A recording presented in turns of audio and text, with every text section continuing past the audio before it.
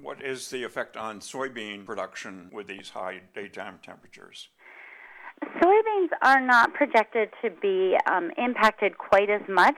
Our projected yield decrease by mid-century is 9 to 11% for soybeans, so less than that for corn. And so they're not, because it's an indeterminate crop, it's not affected by heat to the same degree. The other thing to consider with soybeans is the potential for CO2 fertilization, is what people often refer to. So with higher CO2 concentrations in the atmosphere, certainly carbon dioxide is something that plants make use of. And so there's been a lot of hypothesizing about whether or not the increased CO2 will actually benefit crop production. And people have been doing field experiments where they grow corn and soybean in a high CO2 environment. And what we're starting to see is that in the case of corn, it doesn't seem to benefit from that high CO2 environment. And so it's not, in fact, able to make use of it and become more productive or to produce more grain for less water. But soybean does seem to be better able to make use of the high CO2 environment.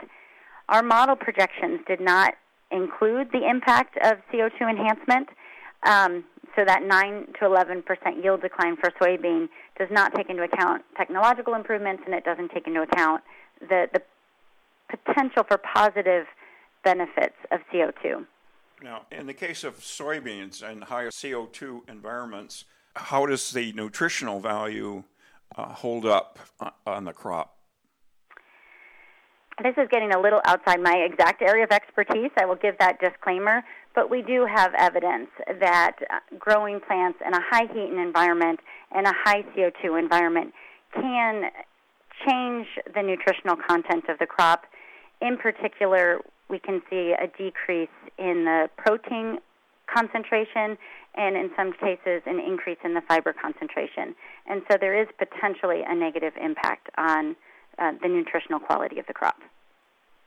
The models predict that there will be an increased total precipitation over the course of the year, mostly during the winter and spring. So if farmers are planting their crops earlier, then are their fields going to be too muddy to get into, or can they get around that? That is certainly a risk, and that's why earlier I said if you're able to take advantage of the earlier growing season. Because of warming temperatures, soils will warm faster. The date of the last frost will be earlier in the year, and so from a temperature perspective, it's possible that we could plant earlier. But as you already alluded to, the moisture conditions might be the limiting factor. And so in a field that has poorly drained conditions, that's certainly going to be a risk. A lot of our fields use subsurface drainage already in order to remove excess water in the spring so that fields are accessible. And in some cases, producers might need to look at upgrading their drainage system. Maybe the spacing won't be close enough together to be able to maintain field access during these wetter spring conditions. In some parts of the state, we have limitations of our county drainage system. There's been so much field tile put in the last couple of decades that all of those fields draining to the same county ditch can sometimes overwhelm it. So that might become the limiting factor. And so there are locations where, because of drainage, it might be difficult to take advantage of the earlier growing season. So I'd like to switch to livestock. What will be the effect upon livestock with warmer summer temperatures? Well, heat stress is the biggest risk to livestock production in the state. We use as a threshold about 86 degrees Fahrenheit. The days when temperature exceeds 86 are days when livestock and poultry experience heat stress. When the animals are stressed, they're going to eat less, and that's going to decrease their milk production and growth.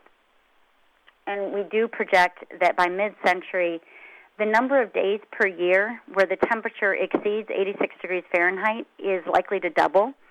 And not only will there be a doubling of the number of days, if we look at the average number of days that temperature exceeds 86 degrees in a row, so the duration of each heat stress period, that is also projected to double.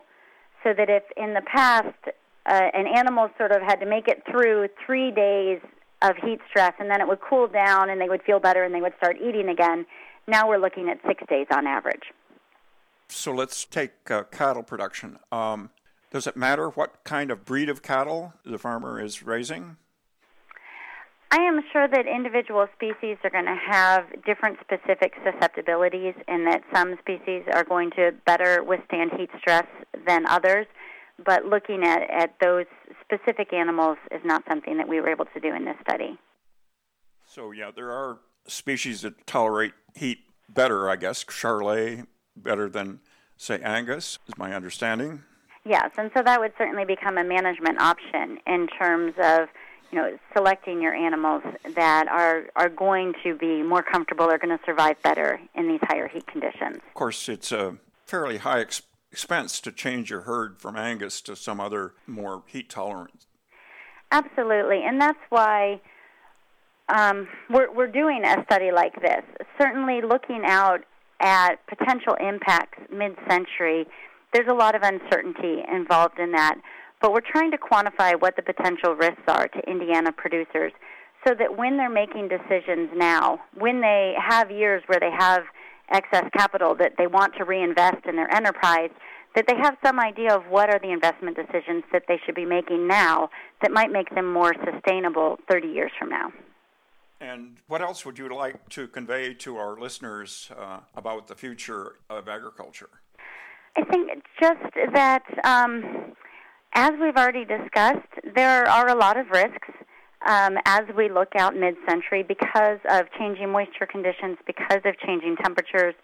There's the potential for increased pressure from diseases and pests that we haven't experienced before or that we have experienced but are likely to become more intense just because the conditions for those pests and diseases are better.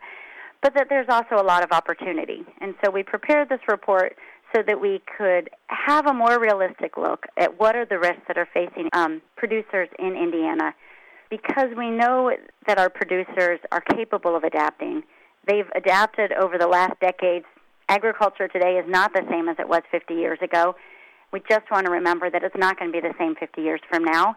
And we'd like to highlight some ways that people can start to adapt or think about the changes that they can invest in now to prepare for a strong agricultural future in Indiana. Are you optimistic about the future? Oh, absolutely. As I said, there will be some things that will look different than they do today.